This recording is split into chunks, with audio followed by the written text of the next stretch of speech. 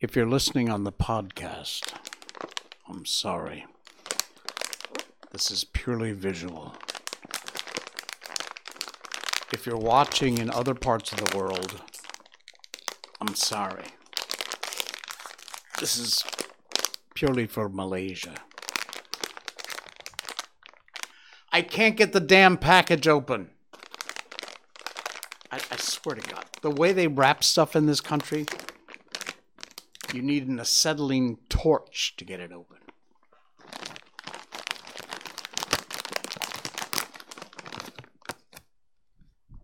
You see that?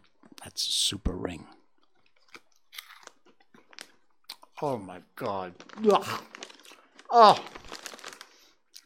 These are awful. It tastes like fake cheese flavored cardboard. Blech. Anyway. You like my shirt too? Check it out. Malaysia, Merdeka. Very cool.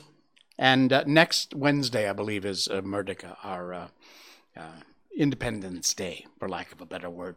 All right. On tonight's show, not really time to celebrate. Who gets on the lift first? Paul Conant's like the stream. Hey, Paul, good to have you along. Who gets on the lift first and why? And science and creation. Maybe they can get along. Welcome to the Jay Sheldon Show. Hello there. You know what? Come up and get these things because they're awful and they're going to fall over. They really are gross. Come get these. Ugh. Ugh. Anyway, yeah. So that's on tonight's show. However, before we do that, we're going to get you updated on our favorite little girl. There's a sound. Update. There it is. Man. It happens all the time. All the time, I tell you. Anyway, a Miko update. She's doing good. She's doing very good. As a matter of fact, she was being a little fussy on her food today. She just absolutely refused to eat. I don't know why. Here's a close-up shot of her going, blech, I don't want the food. Take it away. Anyway, she's trying, and we'll see what happens. I have a feeling her time of the month is coming up, and so her hormones are kicking in, and she's going a little crazy, and so she's off her food, sort of, and she's a bit temperamental. But anyway, there is our favorite little girl.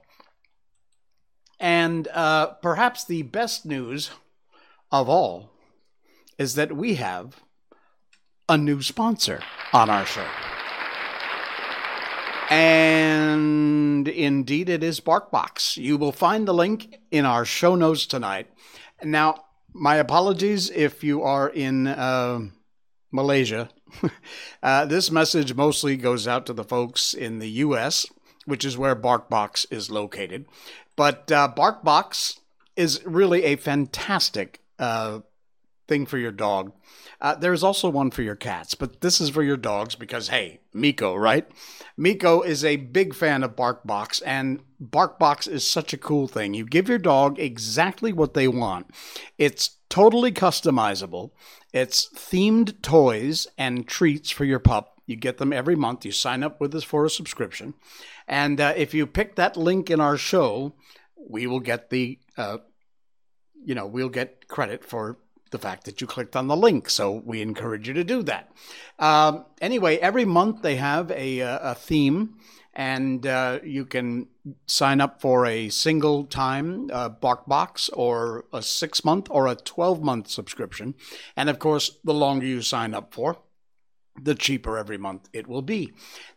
I'm sorry, they do not deliver internationally yet.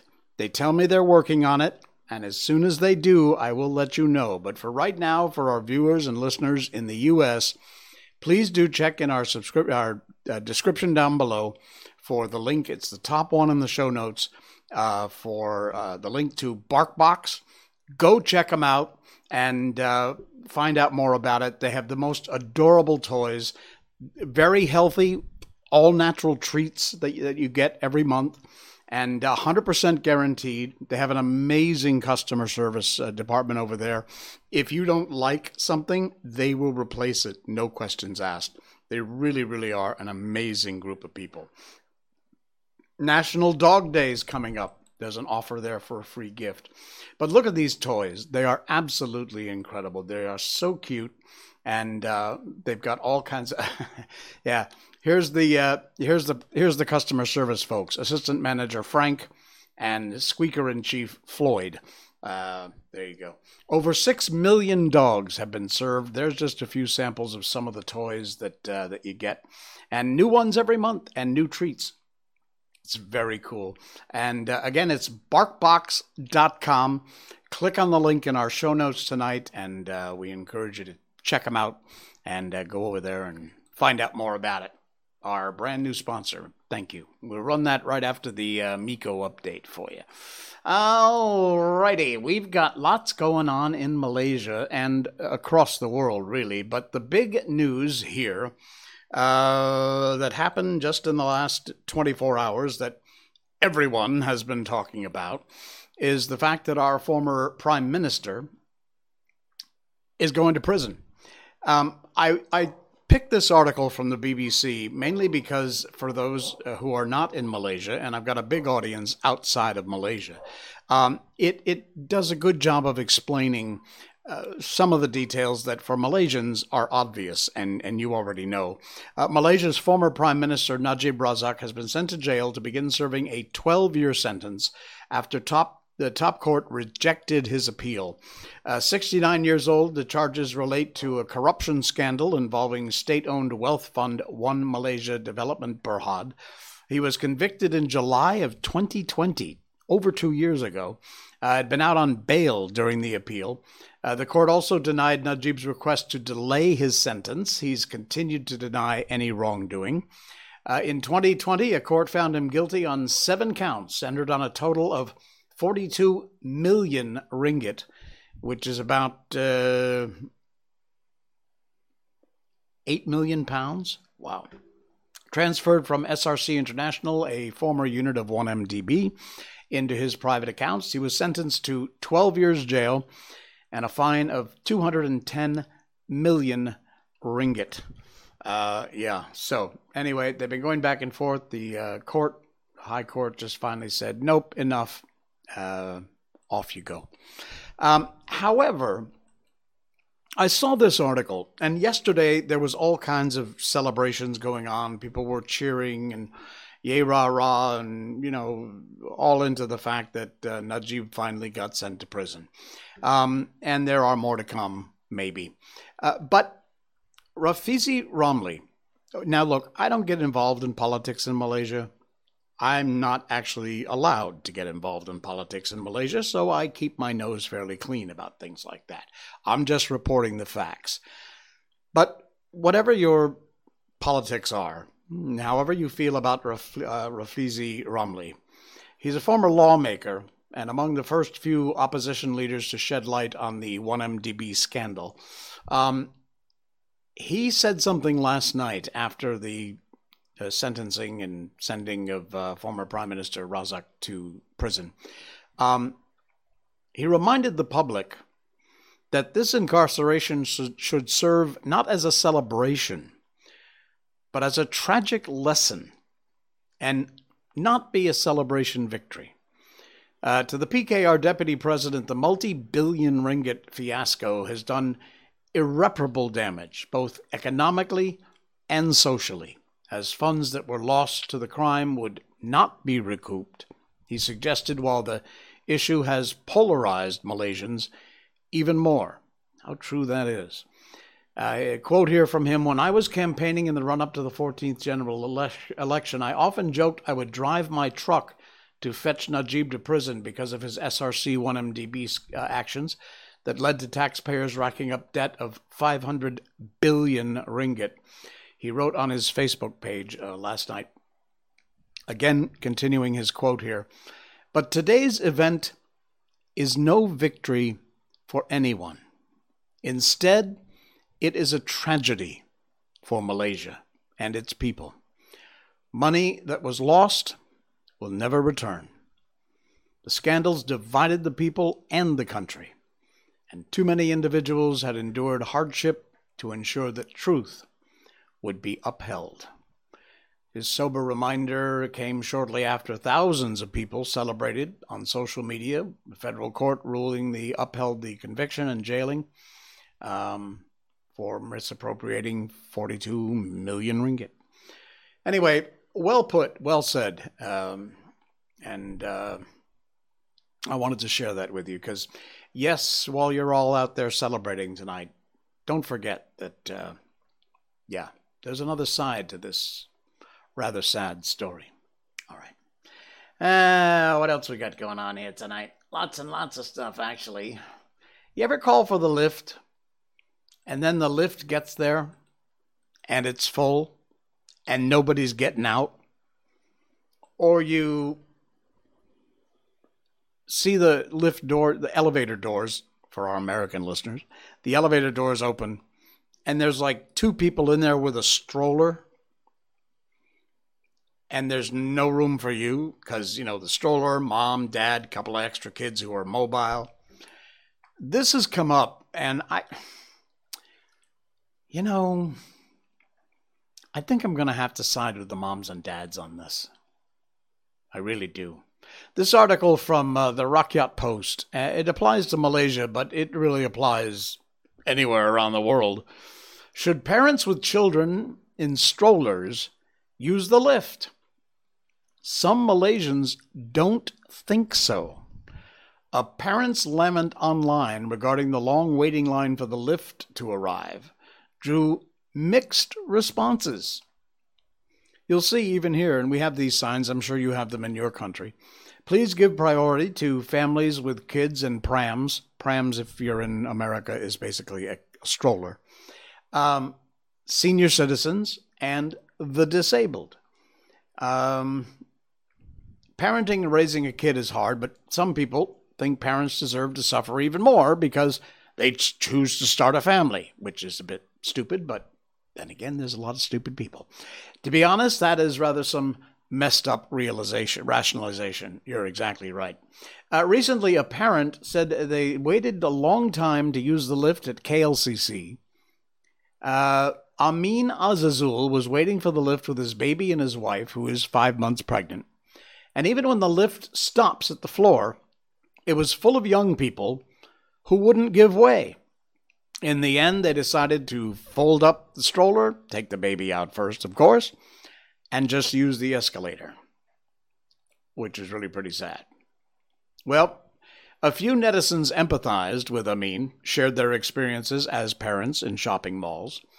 A netizen, Yana, said she once held the lift door open and asked everyone healthy to get out so her mother in a wheelchair could get in. Good on you, Yana. Oh, a mother and a baby in a stroller.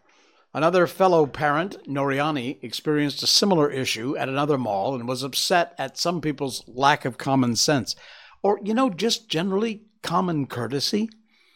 How the hell did your parents raise you? The lift door's open, you're inside, you're a young, strapping person who can perfectly well climb stairs, let alone use an escalator, a travelator. And you just sit there with that dumbass look on your face while you look out and see either an elderly person in a wheelchair or a mom with a kid in a stroller who's trying to use the lift, and you won't move? Your parents should be ashamed of you. You should be ashamed of you. Some netizens pointed out the signs outside the lift remind the public to give way. Believe it or not, some netizens criticized the parents for going out to a shopping mall. What? They said no one forced the parents to go out of their homes and they should accept being tied. Are you kidding me with this crap? Firdaus Othman, you're a loser. Single people also get tired. Parents aren't the only ones. Loser.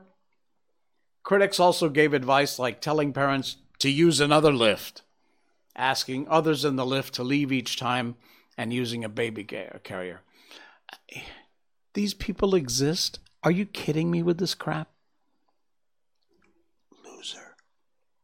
big time. Unbelievable that we even have to do this story. If you are young and you are healthy, even if you're not young, if you're healthy and you can use the stairs or you can use a travelator, get off the damn lift when there's someone in a wheelchair or a mom and dad with a baby in a stroller trying to get on. You're just the lowest of scum. Sorry, but you are. Unbelievable. Unbelievable. All right, what else we got? That's enough about that. Just pissed me off. Okay. Creation. You believe in creation or science? Are the two separate? Never can be joined?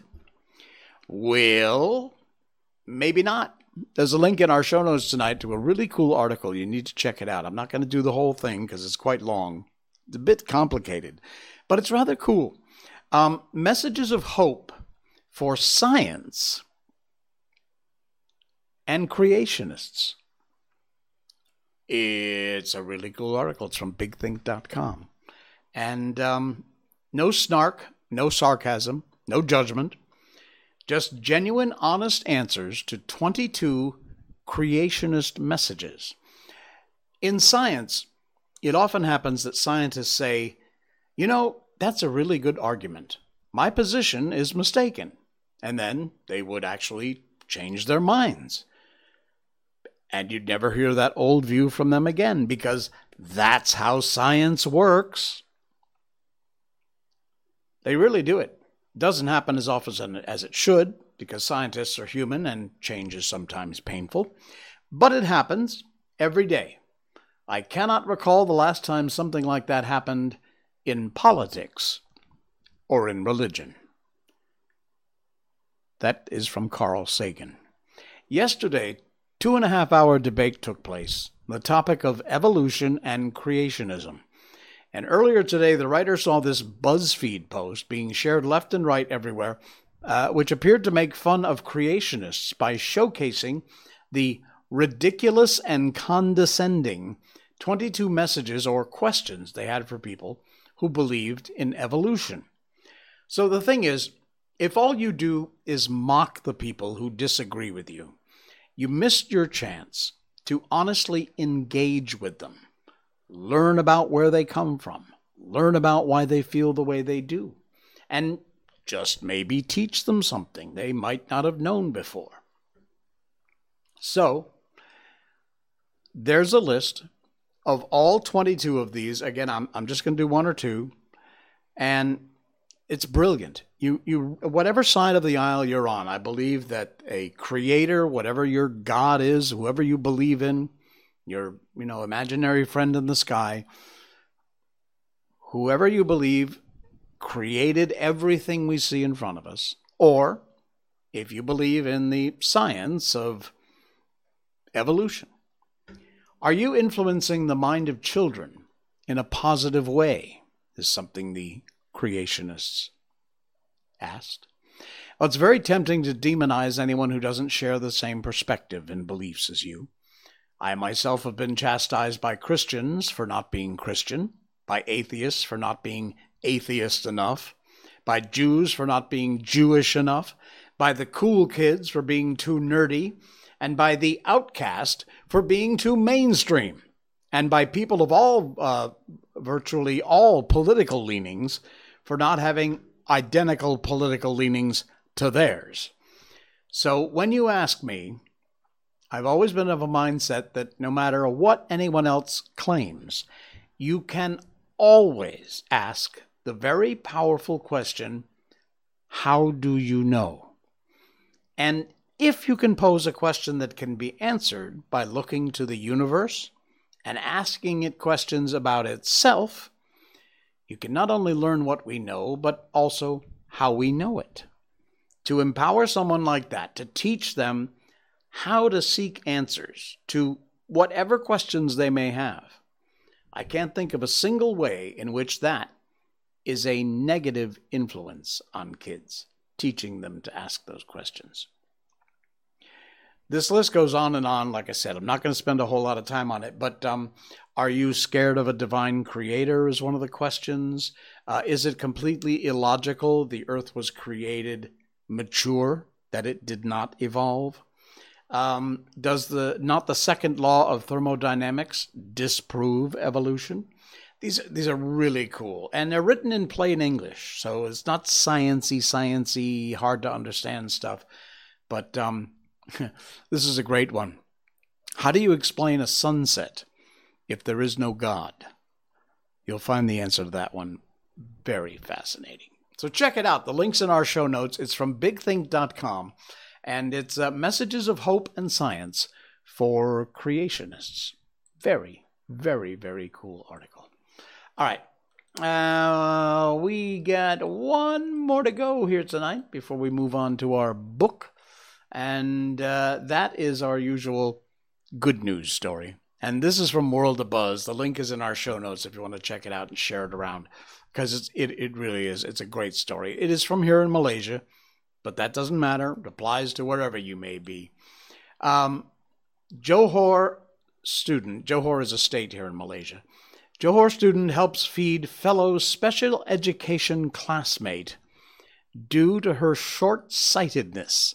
And there is a picture of this amazing little girl and these two best friends. They're so kind to each other, and they are loving and caring kids. Children can sometimes be messy, naughty, but underneath it all, they may very well be the best of us. An example of this, two students from the SMK Taman Bukit Indah, Johor, who were caught on camera in a very sweet moment by a special education teacher. The teacher took to her TikTok account to showcase how one student was feeding the other some food during her break time. The teacher wrote, "Hope this video makes you happy. They're so kind to each other. They're also caring and loving kids." The video happened during the PPKI rest time. One of the girls was feeding the other some food, and it turns out because of Hanisa's condition, she has a problem with extreme short-sightedness, very, very bad short-sightedness, has trouble seeing. And so because of that, she has Down syndrome, and she's short-sighted and eats a bit slowly. So Maha helped her feed her the food that she had brought with her.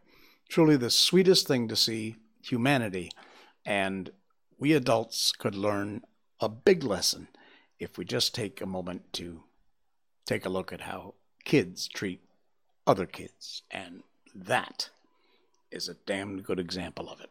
Share that story out. The link is in our show notes. Just right-click on it, copy the link, and post it on your Facebook page or your Twitter account or wherever you want to. But it's a great feel-good story, and like I said, such a good lesson to be learned for us adult and kind of people on how we can learn to treat others the right way. Wow. I love these feel-good stories. I really do. There's so much bad news and crap going on in the world today that those kind of stories, we need them. Coffee break. Okay. We're going to move over to our book here in just a second.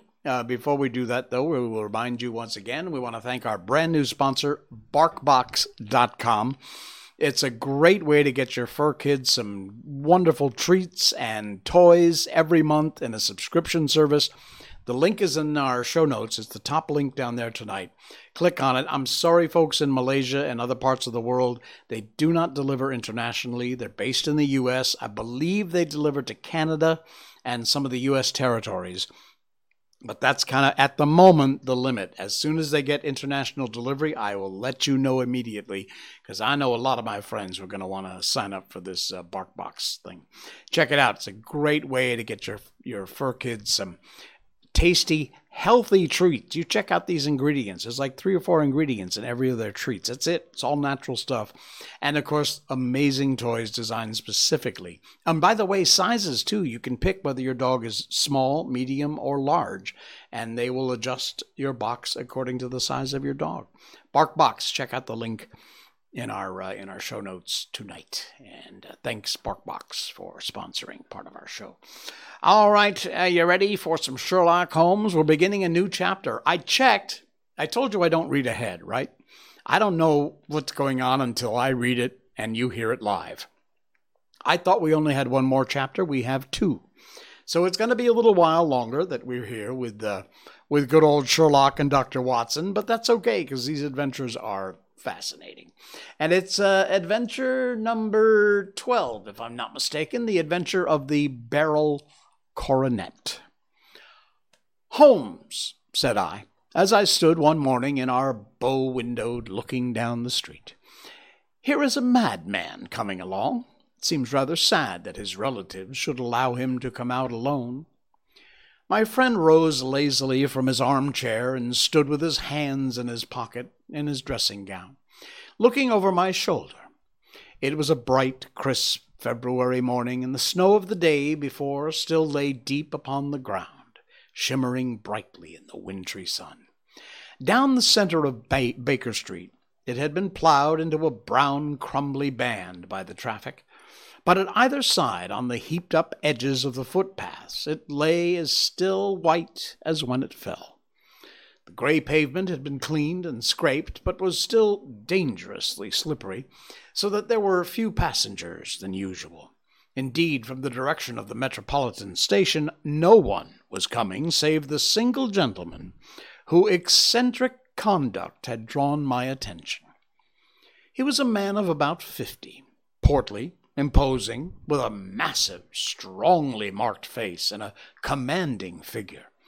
He was dressed in a somber yet rich style, in a black frock coat, shining hat, neat brown gaiters, and well-cut pearl-gray trousers. Yet his actions were absurd in contrast to the dignity of his dress and features, for he was running hard, and occasionally little springs, such as a weary man gives who's accustomed to set any tax upon his legs.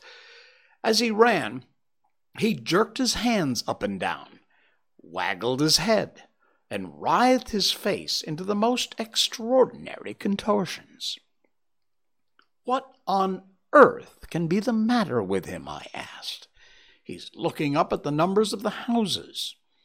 "Oh, I believe he's coming here," said Holmes, rubbing his hands. "Here?" "Yes, I rather think he's coming to consult me professionally. I think that I've recognized the symptoms." "Ha! Did I not tell you?" And as he spoke, the man, puffing and blowing, rushed at our door, pulled at our bell until the whole house resounded with the clanging. A few moments later, he was in our room, still puffing, still gesticulating, but with so fixed a look of grief and despair in his eyes that our smiles were turned into an instant of horror and pity. For a while he couldn't get his words out, but swayed his body, plucked at his hair like one who's been driven to the extreme limits of his reason. And then, suddenly, springing to his feet, he beat his head against the wall with such force that we both rushed upon him and tore him away to the center of the room. Sherlock Holmes pushed him down into the easy-chair and, sitting beside him, patted his head, chatted with him in the easy, soothing tones which he knew so well how to employ. "You've come to me to tell me your story, have you not?" said he. "You're fatigued with your haste. Pray, wait till you've recovered yourself, and then I shall be most happy to look into any little problem which you may submit to me." Well, the man sat for a minute or two or more with a heaving chest, fighting against his emotion, and then he passed his handkerchief over his brow, set his lips tight, and turned his face towards us. "No doubt you think me mad," said he. "I see that you've had some great trouble," responded Holmes. "God knows I have. A trouble which is enough to unseat any reason. So sudden and so terrible it is. Public disgrace I might have faced, although I'm a man whose character has never yet borne a stain. Private affliction also is the lot of every man, but the two coming together, and in so frightful a form, have been enough to shake my very soul. Besides, it is not I alone. The very noblest in the land may suffer, unless some way can be found out of this horrible affair." "Pray, compose yourself, sir," said Holmes. "Let me have a clear account of who you are and what it is that has befallen you." "My name," answered our visitor, "is probably familiar to your ears. I am Alexander Holder, of the banking firm of Holder and Stevenson, of Threadneedle Street. The name was, indeed, very well known to us, belonging to the senior partner in the second largest private banking concern in the City of London. What could have happened, then, to bring one of the foremost citizens of London to this most pitiful pass? We waited until another effort he braced himself to tell his story.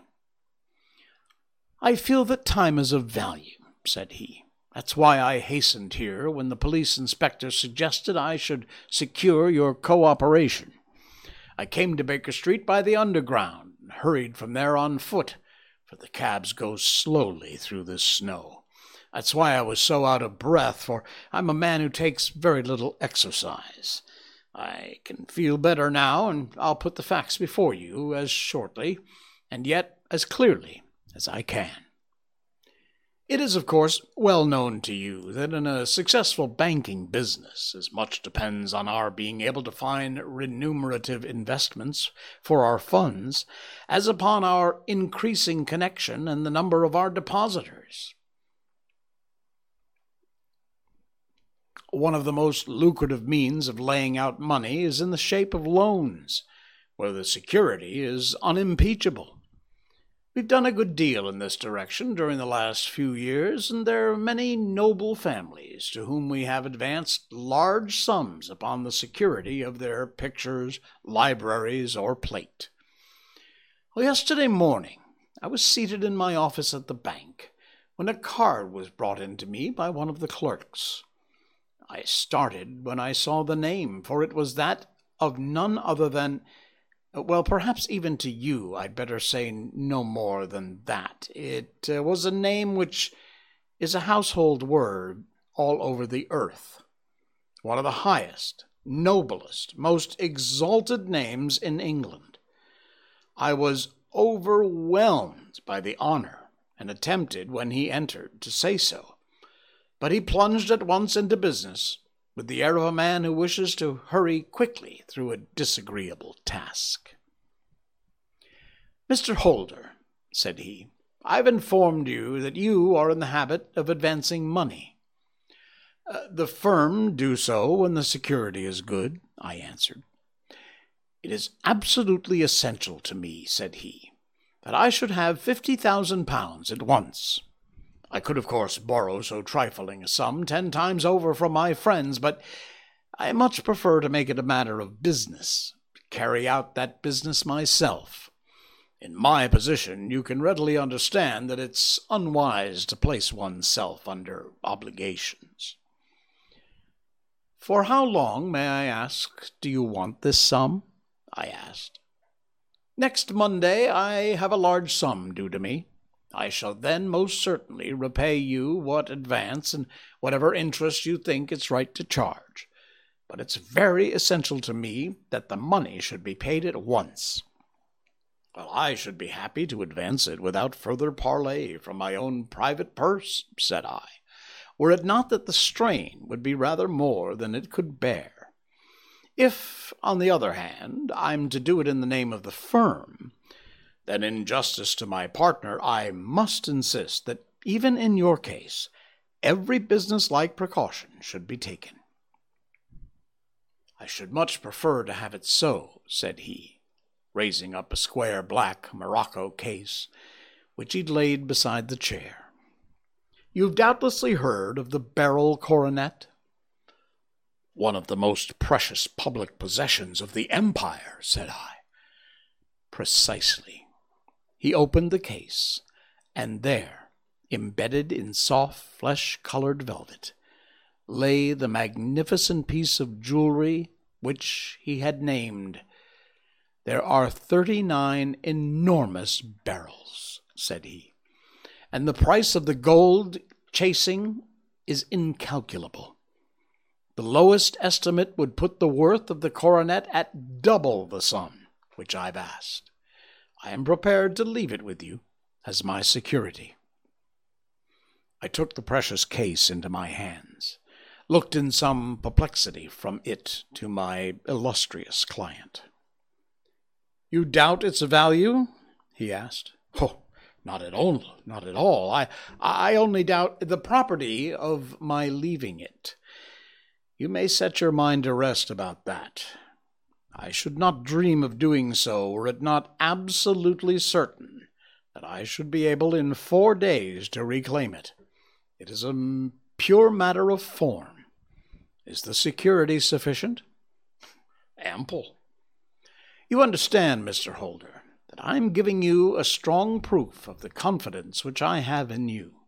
Founded upon all I've heard of you, I rely upon you not only to be discreet and refrain from all gossip upon the matter, but above all to preserve this coronet with every possible precaution, because I need not say that a great public scandal would be caused if any harm were to befall it. Any injury to it would be almost as serious as its complete loss, for there are no beryls in the world to match these, and it would be impossible to replace them. I leave it with you, however, with every confidence, and I shall call for it in person on Monday morning." Well, seeing my client was anxious to leave, I said no more, but calling for my cashier, I ordered him to pay over 50 1,000-pound notes. When I was alone once more, however, with the precious case lying upon the table in front of me, I could not but think with some misgivings of the immense responsibility which it entailed upon me. There could be no doubt that as it was a national possession, a horrible scandal would ensue if any misinformation should occur to it. I already regretted having ever consented to take charge of it. However, it was too late to alter the matter now, so I locked it up in my private safe and turned once more to my work. When evening came, I felt it would be an imprudence to leave so precious a thing in the office behind me. Bankers' safes have been forced before now, and why should not mine be? If so, how terrible would be the position in which I should find myself. I determined, therefore, that for the next few days I would always carry the case backward and forward with me, so that it might never be out of my reach. With this intention I called a cab and drove out to my house at Streatham, carrying the jewel with me. I did not breathe freely until I'd taken it upstairs and locked it in the bureau of my dressing-room. And now a word as to my household, Mr. Holmes, for I wish you to thoroughly understand the situation. My groom and my page sleep out of the house, may be set aside altogether. I have 3 maidservants who've been with me a number of years and whose absolute reliability is quite above suspicion. Another, Lucy Parr, the second waiting maid, has only been in my service a few months. She came with an excellent character, however, and has always given me satisfaction. She's a very pretty girl, has attracted admirers who've occasionally hung around the place. That's the only drawback which we've found to her, but we believe her to be a thoroughly good girl in every way. So much for the servants. My family itself is so small that it won't take me long to describe it. I'm a widower. I have an only son, Arthur. He's been a disappointment to me, Mr. Holmes, a grievous disappointment. I've no doubt that I am myself to blame. People tell me I've spoiled him. Very likely I have. When my dear wife died, I felt he was all I had to love. I could not bear to see the smile fade even for a moment from his face. I've never denied him a wish. Perhaps it would have been better for both of us had I been sterner, but I meant it for the best. It was naturally my intention that he should succeed me in the business, but he wasn't a business turn. He was wild, wayward, and, to speak the truth, I couldn't trust him in the handling of large sums of money. When he was young, he became a member of an aristocratic club. There, having charming manners, he was soon the intimate of a number of men with long purses and expensive habits. He learned to play heavily at cards and to squander money on the turf, until he had again and again come to me and implored me to give him an advance upon his allowance, that he might settle his debts of honor. He tried more than once to break away from the dangerous company he was keeping, but each time the influence of his friend Sir George Burnwell was enough to draw him back again. And indeed I couldn't wonder that such a man as Sir George Burnwell should gain an influence over him, for he's frequently brought him to my house, and I found myself that I could hardly resist the fascination of his manner. He's older than Arthur, a man of the world to his fingertips, one who's been everywhere, seen everything, a brilliant talker, a man of great personal beauty. Yet when I think of him in cold blood, far away from the glamour of his presence, I am convinced that his cynical speech and the look which I've caught in his eyes, that he's one who could be deeply distrusted. So I think, and so too thinks my little Mary, who has a woman's quick insight into character. And now there's only she to be described. She's my niece. But when my brother died 5 years ago and left her alone in the world, I adopted her, and have looked upon her ever since as my daughter. She is a sunbeam in my house, sweet, loving, beautiful, a wonderful manager and housekeeper, and yet as tender and quiet and gentle as a woman could be. She's my right hand. I do not know what I could do without her. In only one matter has she ever gone against my wishes. Twice my boy has asked her to marry him, for he loves her devotedly, but each time she's refused him.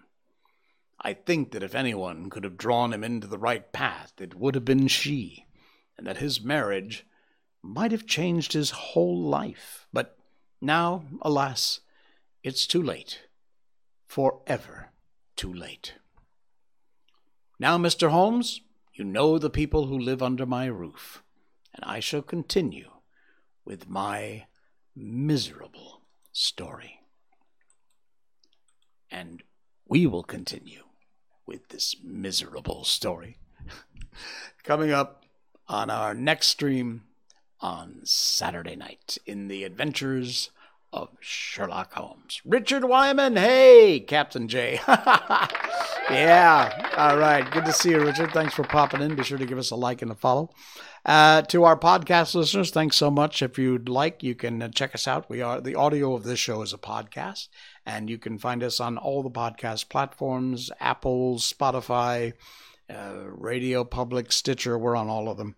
Just search for The Jay Sheldon Show, click like and subscribe and follow, and we appreciate that. All right, I will see you again on Saturday night. This is The Jay Sheldon Show. Good night, everybody.